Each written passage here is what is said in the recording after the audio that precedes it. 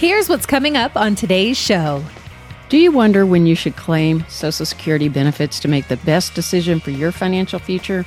Today, Mark and I will continue our conversation to debunk common myths about Social Security and provide answers you need to make the best decision for your benefits.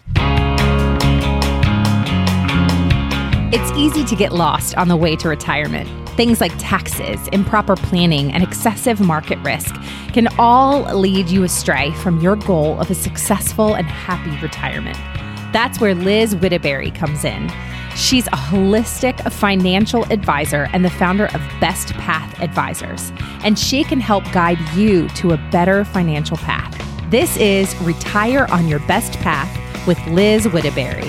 Welcome into another edition of the podcast. It's Retire on Your Best Path with Liz Whittaberry and myself back again to talk about some Social Security myths. We did the top five on the prior podcast, and we're going to finish up with myth 6 through 10 on this one. And you don't need to listen to the prior one to listen to this one, but it certainly isn't a bad idea. So if you haven't done so, consider going and checking that out. That came out just a couple of weeks ago, and you can find all the information at Liz's website at bestpathadvisors.com. Lots of good tools, tips, and resources there, as well as linking up with the podcast and checking out prior episodes. And if you subscribe, you can also catch future episodes, and you can do that complimentary, of course, with any podcasting app that you like to use, whether you're an Apple fan or Google or Spotify. Just hit the little follow button or heart button, whatever that happens to be on that app, and that way you catch future episodes as they come out. So this week we're going to do, again, myth 6 through 10. So how you doing, Liz? You doing all right? I am doing great. I'm doing great. Good. And it's good to be talking with you again. Absolutely. So you did such a good job breaking down the first five.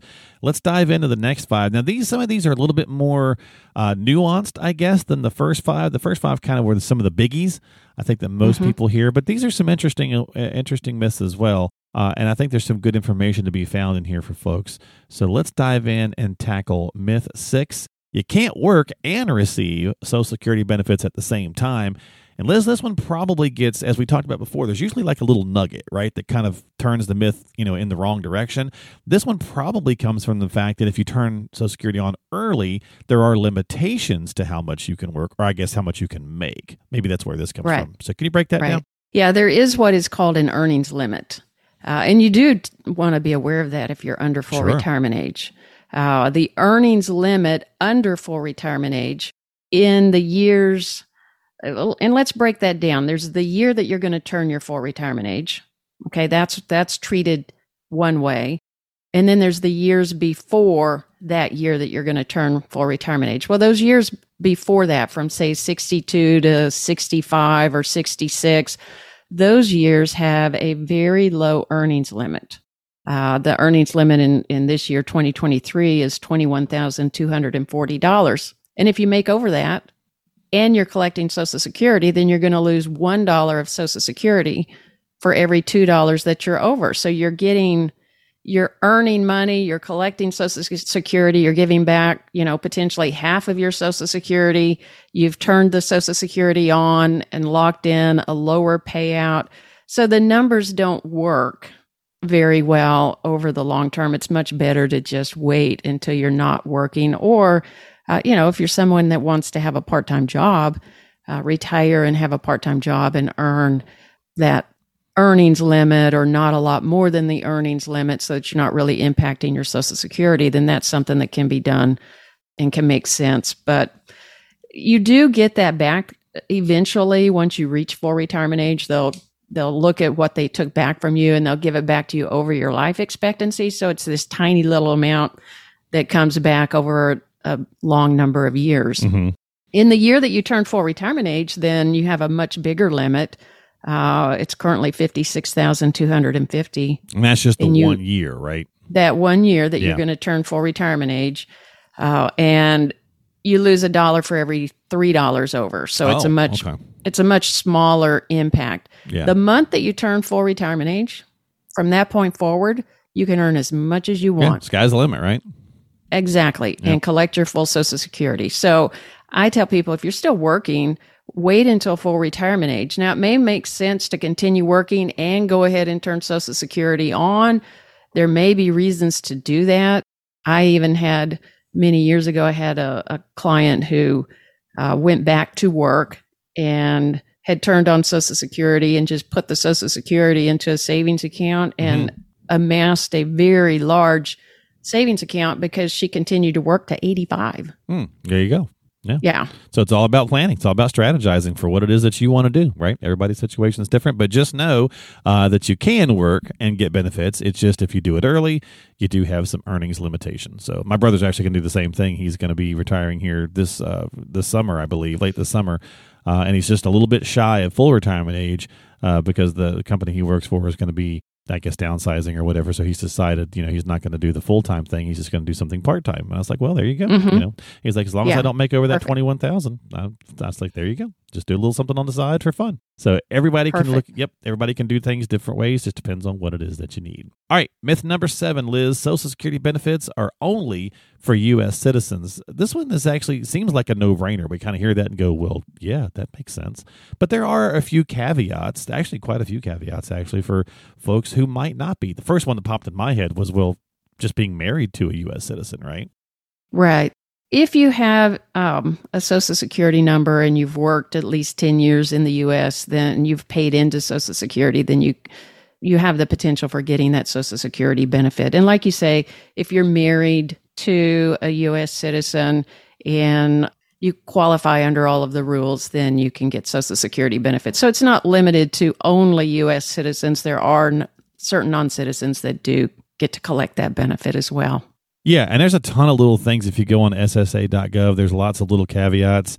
Really some interesting ones that I just hadn't thought of, that I would have never thought about. So this is where, like, our very first myth, Liz, where it was talking about the SSA administration people, providing you with information. This is where they come in really handy, right? This is the kind of stuff that you can find out for all the different caveats for non-U.S. citizens. There's tons of them.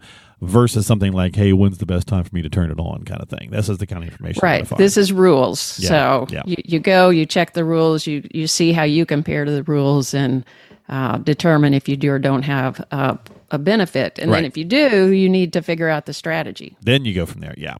Yeah. All right. Myth number 8. This one's interesting as well. If you have a pension, you cannot be eligible, or you won't be eligible for Social Security benefits. And I didn't think that was a thing. But it actually is, but it's a very specific thing. So it's not like just everybody who has a pension. If you get a pension from, I don't know, let's say GM, it doesn't mean you're not eligible. These are usually government type of entities and things like that. There's a Social Security differentiates between what they call a covered pension and a non-covered pension. So a covered pension is a pension that you've earned in a job where you also paid into Social Security. The pension is generally, it's something set up by the company. You say GM, it could be any number of companies, but you are also paying into Social Security and earning Social Security benefits. Non-covered pensions would be those that you earn working for an entity that does not pay into Social Security because they have their own alternative. Railroad retirement has the railroad retirement system that's meant to mirror Social Security, but it is not Social Security, and you don't get Social Security benefits, you get railroad retirement benefits. The teacher retirement system, any of the city, municipalities, there's many government entities of that sort that do not pay into Social Security. They pay into their own retirement system. And so those are the pensions that, since you don't pay into Social Security, you may or you won't get Social Security from that particular job, but it can also impact your Social Security benefits if you're eligible for, a retirement benefit from a previous job where you did pay into Social Security, or if you're eligible for retirement benefit, spousal benefit on your spouse's work record. There's what's called the windfall elimination provision, WEP, that reduces the benefit that you would get under your own Social Security if you also have this non-covered pension. Gotcha. And then government pension offset would reduce your spousal benefits and your survivor benefits if you also have this non-covered pension. So most of the people that have the non-covered pension are aware of that, but don't necessarily know how it would work. And I recently had a client who thought that she would not get anything because she was a teacher and she had, she was going to be impacted by both windfall elimination provision and the government pension offset. But when I looked at the numbers, I really thought that she would get some amount of benefit. It turns out that she's getting $964 a month in Social Security. And she almost didn't apply because she thought, I won't get anything. Right. Yeah. No, that's good then. Yeah. It's really kind of, again, finding out the nuances and working your way through them. And because there are tons of, and I get it, you can go to ssa.gov. There's a lot of good information there. And sometimes it reads a little funky, right? It gets a little hard to understand in some of the way they write things out. So it's important to really sit down and talk with an advisor, especially one who's got some experience with, the Social Security Administration, because there are a ton of little rules and nuances. So good information for sure. All right, where were we at? That was number 8. So let's go into myth number 9, Liz. And the final two, again, kind of like on the previous podcast, these are kind of some bigger ones, and they get kind of skewed a little bit. So myth number 9, Social Security benefits are based on income and assets, and that's not true either. Now, means testing is a word that we've been hearing, that they may use that as an option to maybe save the program or improve the program or alter the program, right? Whatever term you want to use, but they are not currently means tested. So like if we made the same amount of money, but one person had a more expensive house than the other, it doesn't mean your benefit's different, right? It's based on your work history, not your assets. Correct. It's based on the 35 highest years of earnings that you paid into Social Security.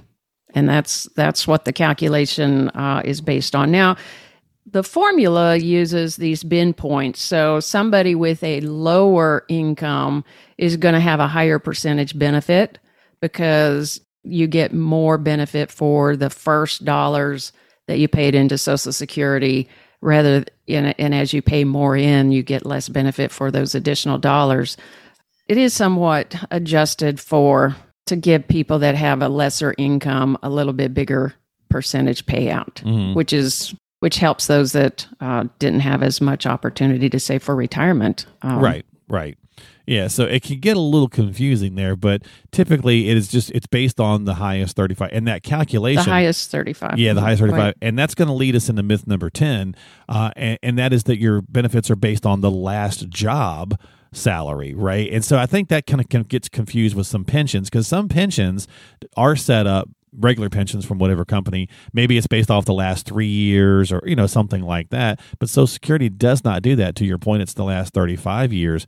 But if you don't have a 35-year history, they still do it by 35. So yeah, that's pretty interesting. It's the 35 highest years, and if you don't have 35 years of work history, right? Then there's zeros that are put in for those years because they use 35 years. Now they inflation adjust them. So you end up with this number that is your average inflation adjusted earnings. So they take the 35 years of earnings, they adjust them for inflation based on what inflation has been over time, divide that by 35 years, divide that by 12 months. So basically you're getting that total earnings, top 35 divided by 420. And that gives you that average number that they're going to base your benefit on. And like I said, you get more, you get 90 cents on the dollar at the first bin point. And then you get 32 cents on the dollar at the next bin point, and then everything over that, you're getting 15 cents on the dollar. So that can play into some planning as far as, do I really need to continue to work to pay into Social Security, or do I do something different that's not paying in because I really have kind of maxed out, or I'm not getting as much benefit for the dollars paid in to that. But if you're trying to increase the Social Security payout and you don't have 35 years, then that's one place that you can come back and add, make a difference in that Social Security benefit.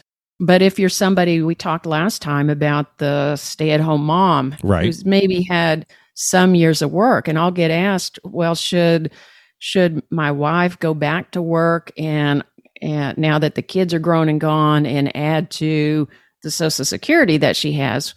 Well, she's going to get half of his, and it's at that point in time often not possible to work enough years and bring that benefit up to because you don't half get of both, his. right? It's the same You as don't get both. Right, it's the greater of the two. And so then the question is, go back to work if you want to do that for the fulfillment of working and Sure. it's something that you enjoy, but you're not going to move the needle on the total Social Security coming into the house at this point in time. Yeah, don't let it be the only driver, right? If you want to just go work and have extra money, you're still going to make extra money, of course. If you want to make the extra money and you just want to have that fulfillment of working, then cool. But yeah, if you're just trying, I'm totally going to take a job to move the Social Security needle. Yeah, to your point, it may not be worth it. Yeah, right. And so it's good to look at those numbers and know what the difference is, but there may be other places that you could be impacting your retirement security other than trying to do something with Social Security late in the game. Right. All right, so there you go. So that is, over the last two podcasts, that is 10 Social Security myths that we wanted to break down a little bit for you there. Hopefully you found some good information in there. And as Liz mentioned on the prior podcast, she does quite a bit of this on YouTube as well. So Liz, there's some good content there if folks would like to learn some more. There absolutely is. I've got some short videos that just explain the different benefits, and then a longer kind of webinar-based video that provides really a look at how the different rules interplay. So if somebody is trying to make a decision on retirement, that would be very helpful to them to look at how do those rules interplay, and if I make if we start early or start later, how might that impact us as a couple in retirement. Yeah. Okay. All right. So as always, folks, again, reach out to Liz if you've got some questions, got some concerns. If you're not already working with her, consider stopping by the website. Lots of good tools, tips, and resources at bestpathadvisors.com. That is bestpathadvisors.com, the little drop-down tab there, or at the top of the page, you can see things where it says good stuff. There's videos, there's webinars, there's the podcast page. Right there at the top of her website, you've got all those different things, or our services, how to contact her. Lots of good information, again, at bestpathadvisors.com. That's bestpathadvisors.com. And don't forget to subscribe to the podcast on Apple, Google, Spotify, whatever platform you like to use. Liz, thanks for hanging out and breaking these down over the last couple of weeks. I appreciate you. Thank you, Mark. I enjoyed it very much. And we'll see you next time here on Retire on Your Best Path with Liz Whittaberry, founder and financial advisor at Best Path Advisors.